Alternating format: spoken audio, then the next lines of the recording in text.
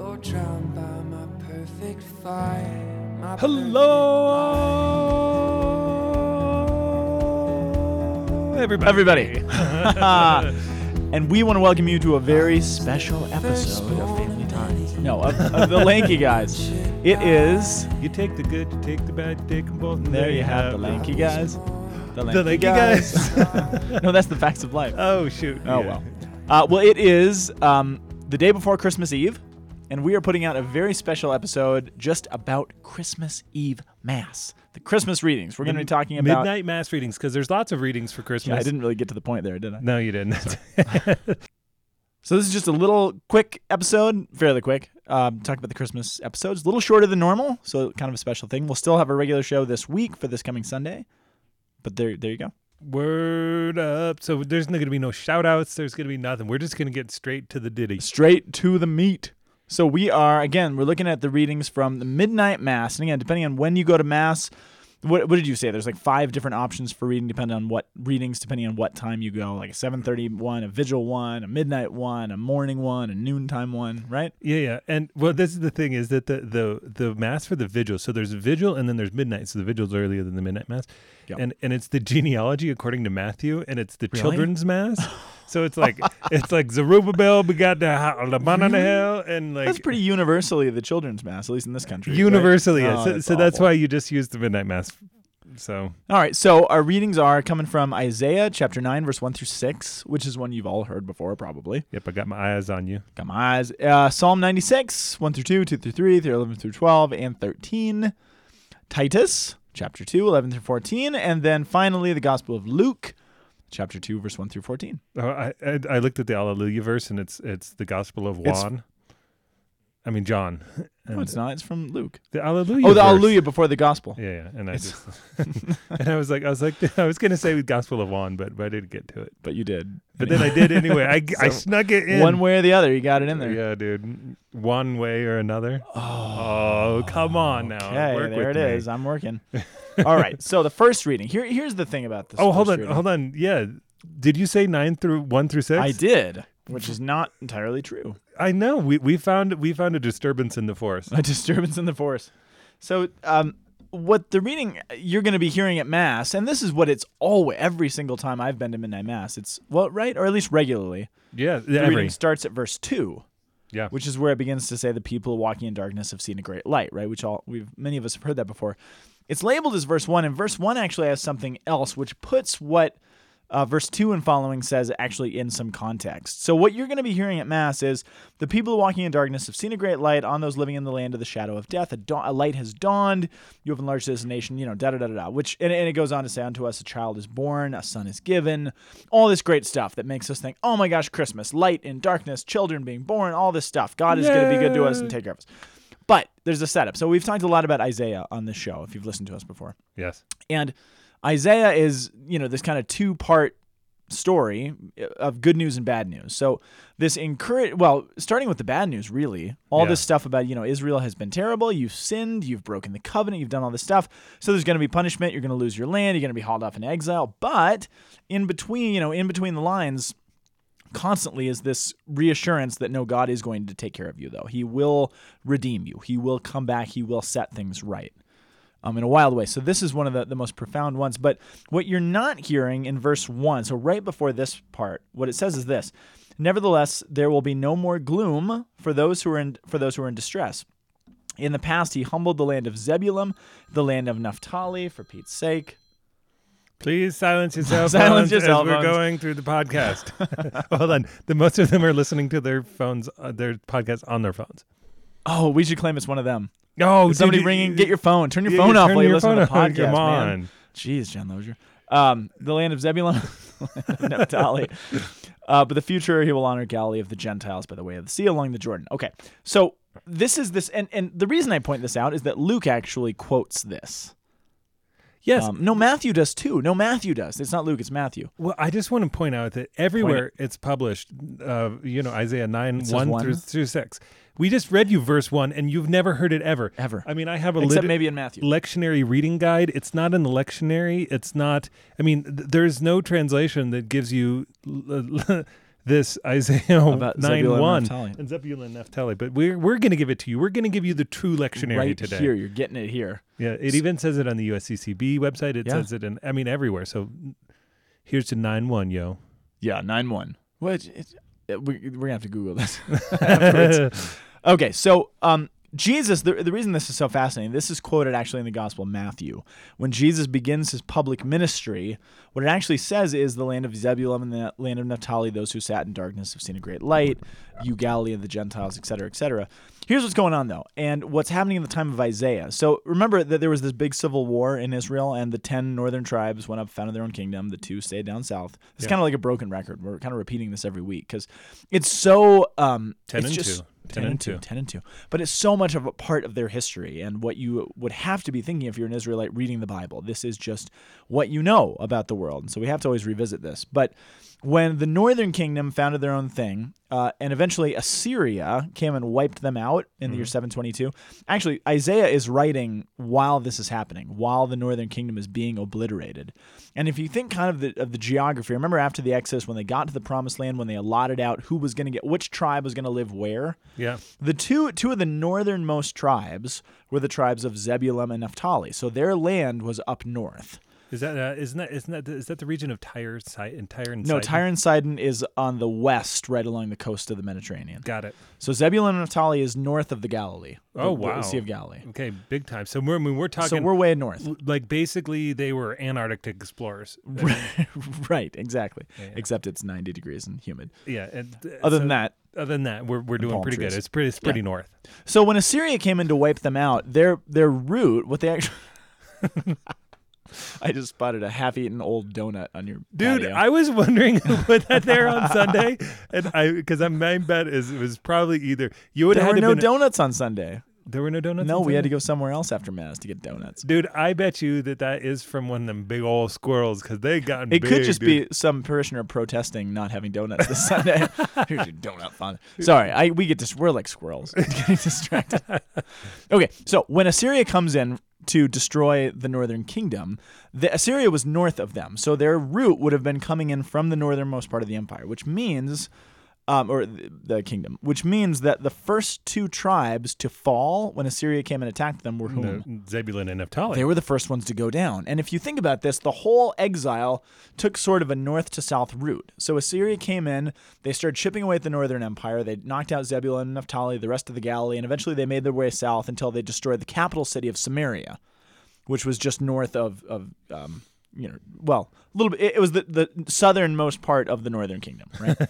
So then that happens. Then later on, Babylon comes in to kind of finish the job in the south. They come the same route, come from the north, down through the Galilee, down south, and they eventually climax everything by destroying Jerusalem. That whole process is what's known as the exile. But the exile, when they're cast off from their land, it actually has a geography to it. Which is why it's so interesting when Jesus shows up in the gospel to begin his ministry to fulfill this passage from Isaiah that the people who sat in darkness have now seen a great light. Where does he go as he begins his ministry? Up to Zebulun and Naphtali. And if you follow the gospel, he begins the message of the light that has now come into the world in the place where the darkness first began. What does he do in the gospels? He slowly makes his way south through the Galilee, down through Samaria in the Gospel of John, eventually climaxing in Jerusalem, where the whole exile climaxed. So he travels the route of the exile. So that's why it's so significant that we kind of see that first verse of this. Because it's describing really what Jesus is going to do. That's absolutely. And Yeah. then he's going to he's going to take away the oppression. He's going to actually essentially take us to a new Exodus. Exactly. And that's where, never mind. That's where the reading for next Sunday comes in.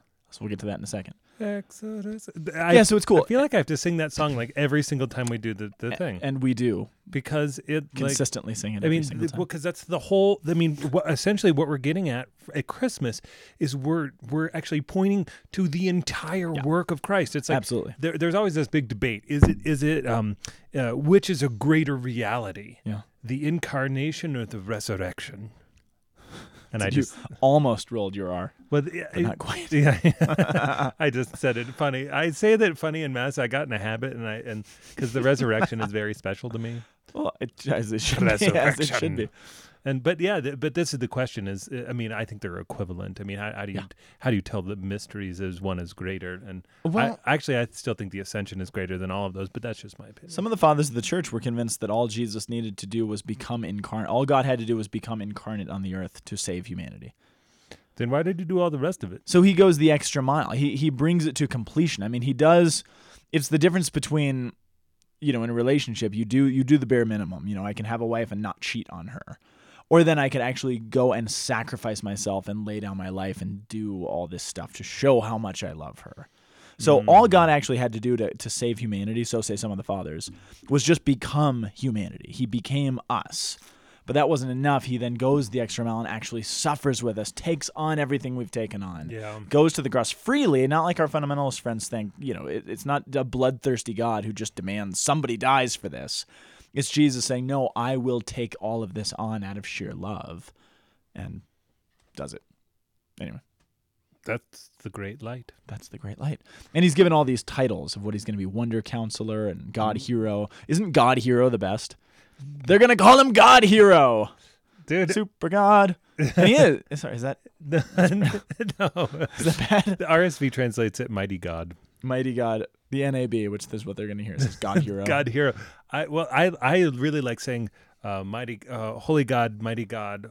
The liturgy of John Chrysostom. Yeah. Oh, yeah. Holy God, Mighty God, Holy Immortal One.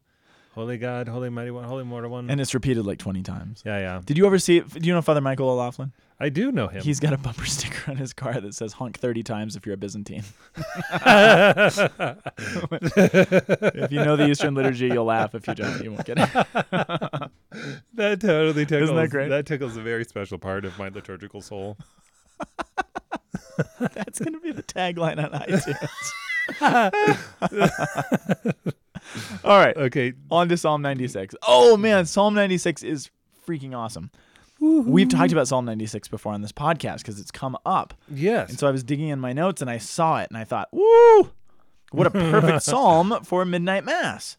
So Psalm 96, right? So the response you actually get is from Luke. It says, today is born our Savior, Christ the Lord, which is really kind of cool because the church in her wisdom has inserted this responsorial from the gospel to answer the question that the psalm is sort of speaking to. Because the psalm is speaking about sing to the Lord a new song, sing to the Lord all you land, sing to the Lord bless his name, because salvation is coming, all this stuff. And then in her wisdom, the church says, oh, by the way, this is it. So we're going to insert this. Absolutely. But check this out. So Psalm 96 was originally, when it was the original context for this, it was among the psalms that were chosen to be sung when the Ark of the Covenant was placed inside the tabernacle that David had built. I mean, are you kidding me? How perfect is that? So this is what the whole nation of Israel was actually singing as the Ark, which held God's presence, was placed inside the tabernacle which would bear it. And now we're reading it at the moment that the new tabernacle, Mary, is actually giving birth to the new Ark of the Covenant. So there's this kind of circular, this chiasm that's happening. Boom. Really cool. Yeah, that's like totally amazing. Yeah, so take that. So I just imagine the whole nation of Israel singing as their God is being put into this place of majesty. Well, I can't imagine all of Israel singing. You can or cannot? I can. Well, you should. Because we are the new Israel. But check it out. What's the irony of that, though? If you're picturing, these people sitting around God, their God is being placed in this huge, majestic structure with jewels and gold and everything else. Where's the new Ark of the Covenant being placed on this night? In a manger in a hay thing where animals are eating grazing in a cave someplace. The irony of us singing that on that night. It's really beautiful. That was, dude, I can't even handle the poetry that's being spoken. Well, that's the church, man. I'm reduced to groanings. That's where the Holy Spirit, he takes my groanings and he refines my groanings and does a little bit more groaning. It's like groaning translations. Does a little bit more groaning. And then he does some translation to the Father, who he responds in utterable groanings. Gloatings. Groanings. See, this is what happens when I'm reduced to silence before the face of beauty. It's all right. So all right, then we got Titus. Titus. Oh, well, so Titus, 1st and 2nd Timothy and Titus are always kind of lumped together. They're called the pastoral epistles because the letters of Timothy and the letters of Titus were all specifically letters that Paul wrote to pastors of the early church. So he was writing Timothy to Timothy, who was becoming a new bishop in this place called Ephesus. He was writing to Titus, who was now going to become the overseer, the bishop of the church in Crete.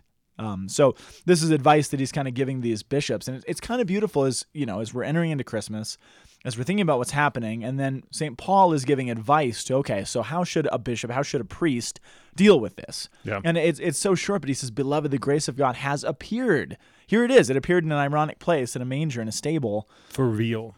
For real, it's appeared, saving all and training us to reject godless ways and worldly desires, to live temperately and justly, devoutly in this age, as we await a blessed hope, the appearance and glory of our great God and Savior Jesus Christ, who gave himself to deliver us from lawlessness and cleanse for himself a people of his own, eager to do what is good. So he's saying, if you actually believe, essentially what these first 2 readings have laid out for you, how ought I act? You should act like this. This is how you ought. This is what your life should look like if this stuff is in fact true. And this is what you should teach then to your congregation. This is what you should show your flock because this is real. So there you go. Thank you. I will do my very best to do that. Well, Powell, very good. Titus, Scott. That was weird. Yeah, I got your last name before I could remember your first name. I'm Scott. Hi, We've Scott. known each other for a number of years. What's your middle name, Scott? Christopher. Scott and Christopher Sebastian Powell. I think you should add Titus in there. But I've got Sebastian. I've got Seabass, man. Dude, I add all my names that I want to name. You get a lot. You could add them too. I will. If what, Titus? I don't want to be Titus, really. Oh. Sorry. I'm sorry. Sorry to all you Tituses out there. Yeah, especially Father Titus. No, I like the name Titus. It doesn't click with me. It doesn't click. When it does, you will announce it to me. I will. Okay. You'll know. Okay, thank you. All right, let us gospel it up. Do it. Luke. It is good to be with Luke. So when I do you know how much I love the Gospel of Luke? I mean, I just really love as much it. as the Gospel of Mark. Oh, Isn't Mark your favorite? Yeah, dude. Why you got? Well, recently I shouldn't have brought that up. Recently, I've been more in love with Luke recently, just because he does some really good stuff. He does. He's cool. Namely, the physician. He's working on. He's doing doctor work on your heart. Yeah. This enrollment, Quirinius. Can I say something about this really, really quickly? And then I want you to say that. But just context of Luke. Yes, sir. Luke is unique. You know why Luke is unique in the New Testament? Here's your Bible trivia. He has more? No. Okay. He's the only one of something. He's the only Greek? Well, yeah. He's the only Gentile. He's the only non-Jew. Check it out. That squirrel's taking the donut. No way. That's awesome. There he goes. He just ran out. Oh, yeah, dude. That's a big squirrel, too. For a big donut. That's a big squirrel. Dude, that's awesome.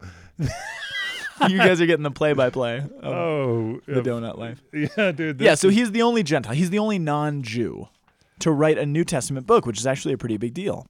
It's a huge deal. And what I love about it, the way he begins his gospel, is he is, as far as the birth story of Jesus goes, more than the other gospel writers, he is, partially because of his background, he is placing you in the Gentile story. So he's giving you the broad context, right? You know, in the days of Caesar Augustus, this decree went out, right? With Quirinius, the governor of Syria, and all these things. So he's kind of being the Gentile convert. He's putting you in the Gentile context as well. So he's sort of embodying what he's doing. He is a Greek Gentile who has now come into the fullness of the faith, and he's starting from the Greek world to show what the fullness of faith is doing in the world. Which is kind of cool because what Luke is doing in his gospel is showing that this isn't just the good news for the people of Israel. Yes. This is the good news for everybody, embodied in Luke himself. Yes. Which is cool. Okay, now go on to whatever so you're going to say. Basically, there's a huge amount of debate and scholarly work trying to understand the enrollment of Quirinius. Right. Which I don't want to get into. No, thank you. But that but that what I think is really important is that there are celestial events that have been leading up to this, and that are readable to this day. Yeah. And that as we're looking, all these historical realities, I mean, we look at the evidence and it's going to put Jesus somewhere between 2 and 3 BC, ultimately being born, which if you coordinate and you look at... So he was born around his second birthday.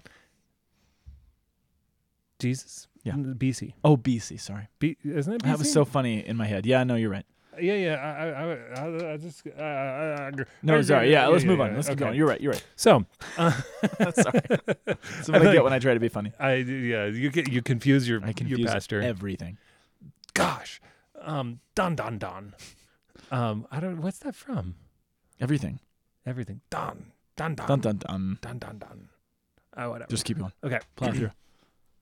So, what ends up happening, though, is that I think Luke is really trying to actually orient us to say this is an authentic historical experience, and to root this into the reality that we're saying that is at the same way that Isaiah is helping us to understand that there is a geography, right? That there is a space involved. We're actually looking, and Luke is trying to say this is temporal.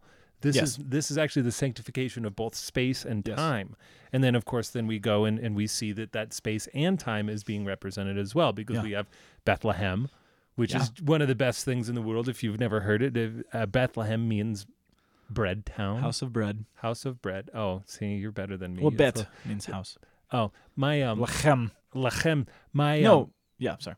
My Hebrew teacher, Greek teacher, always said that. Greek and Latin teacher always said I paint with a wide brush. So, so I'm like bread town, house of bread. It all works out. It's all sort of generic. But then you have Jesus, who is the true bread of the world, who goes into the manger, which is a manger is a place where animals feed. Yeah. And so this is just absolutely phenomenal that this is a real event, and it points towards the Eucharist. Yes, which is a huge work. Luke is so radically pointed towards the Eucharist.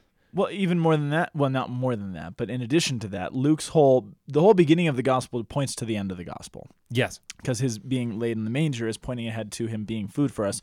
But even the way he describes it, where is it? She wrapped him in swaddling clothes and laid him in a manger. Being wrapped in cloths and laid somewhere is the exact same language that's going to be used when he's buried. So the whole beginning of the gospel is ultimately pointing to what he's going to do in the end. It's the best. So Luke is smart. Smarty. Luke, he grasps the whole thing.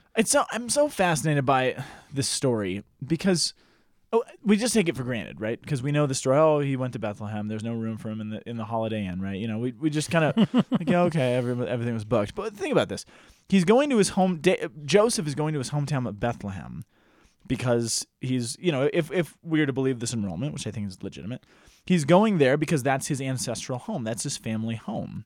Imagine going back to your family home. And it's not just that there's no room for them in the La Quinta, but it's that none of his family is willing to put him and his very, very pregnant wife up on a couch or in a corner of their floor. This is where all of his family members live, presumably. Well, that's what I'm wondering. No one will take him in. Are you sure that it's not like there's like familial home, but then isn't it like a symbolic home that he's the descendant of unclear. David? Yeah, that's what's unclear to me.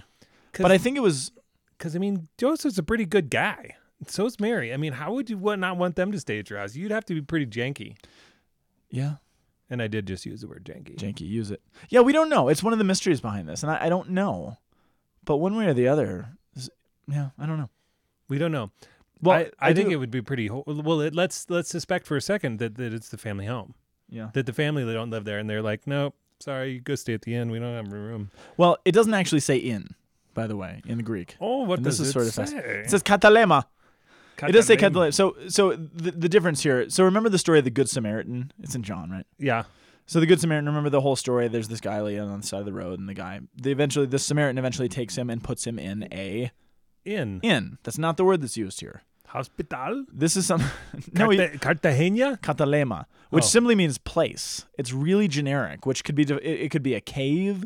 It could be, like an outcropping of rocks. It doesn't seem to be like an inn in the traditional sense. It's just a place. And if this is, perhaps an ancestral home, oftentimes people would have, a little cave in the backyard or a shed or something to hold the animals below the house or out in the backyard or something. So it actually, we don't know exactly what's going on here, but it's tradition holds it as an inn. Yeah. Does it? Strictly? Not strictly, but there's something popular to be. It's kind of like Constantine built a basilica over a series of caves there, and that's where the Basilica of the Nativity is. It's over a cave. You've been there, haven't you? Oh yeah, I've been over there. Yeah. I've been there. Yeah, absolutely. I've been over the cave. I've been over the cave. I know the cave. No, the place burnt pretty heavily too. Yes. Yeah. Yeah, it's pretty intense to be there. I forgot that I was there. Thanks for reminding me. Yeah, you're welcome. I forget that I Anyway, so I don't know. We don't know exactly what's going on, but either way, there's no way around the humility of this. Especially, for Pete's sake, if Joseph, now he was probably under wraps, but he probably knew he was descendant to the true throne of Israel.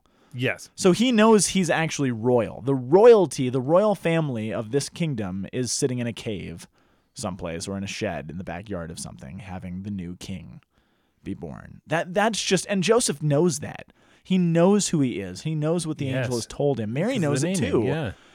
And for them to, I would just be such a jerk about it. Do you know who I've got in my tummy? Do you know what I mean? Do you know who I am? They know who they are. They know perfectly well who they are. And they're perfectly content, presumably, to take what God has doled out for them. And then it gets even weirder because they're shepherds. Then the shepherds out in the field. Everybody hates the shepherds. The shepherds were not. They were low on the totem pole. They were pretty low on the totem pole. But what actually happens to them? It says what are they surrounded by? What does it say? They were surrounded by the glory of the Lord, it says, right? Sorry, I answered my own question. The glory of the Lord shone around him. That's actually temple terminology. So that term is used in the Old Testament to talk about the glory cloud that was in the temple. Whoa. So all the language that's being used here is temple language, new presence of God dwelling among us language. And the angels the shepherds see this and they're like, holy cow. Something big is going on here. No, these shepherds would be actually specifically, they'd be special shepherds because Bethlehem, those were the fields where they raised the lambs that would be sacrificed in the temple. So they had to be unblemished lambs. Oh, I didn't know that. Oh yeah, so they were actually used to shepherding the lambs in a very, very special and particular way because they could have no damage to them. They couldn't have broken legs. They had to have good fur and the whole thing. And that's really wild. That's cool that the temple language was associated with them in such a lowly position, which just shows automatically what the Lord is going to be doing. He's going to lift up the lowly and raise them He's already up. Doing it. It's these inversions. Yes. That Luke loves the inversion. It's the whole Magnificat prayer. The Absolutely. mighty is cast down, the lowly is lifted up, the hungry are sent away. The hungry are fed. Hungry are sent away. I'll strike that, reverse it, yeah. Well, dude, I'm going to go wander the earth and be a shepherd. All right, keep your sheep unblemished. Okay. Well, guys, thank you for listening to this brief little version of the episode of the Lanky Guys, The Word on the Hill Christmas special. Guard your lambs. Guard the lambs of your heart. Guard the lambs of your heart, and may the Shekinah. Shekinah. Isn't that the glory cloud? Shekinah, yeah. Shekinah cloud. Yeah, the glory cloud, man. Yeah, the glory cloud. May it shine around you and yours as you attend the vigils. Absolutely. And go to mass and open presents and shepherd your dogs and cats. I don't know. I'm just talking. God bless you all. Thanks for listening, everybody. Listen to our regular scheduled show at the end of the week as well. And we will... Well, we're always here, but we hope you have a Merry Christmas, and we never know how to wrap this thing up. Merry Christmas, we love you. Okay, Happy New Year, pray for us. Okay, bye. The Word on the Hill is a production of the Aquinas Institute for Catholic Thought here in beautiful Boulder, Colorado, www.thomascenter.org. You can also send us an email at lankyguys@thomascenter.org. See you next week.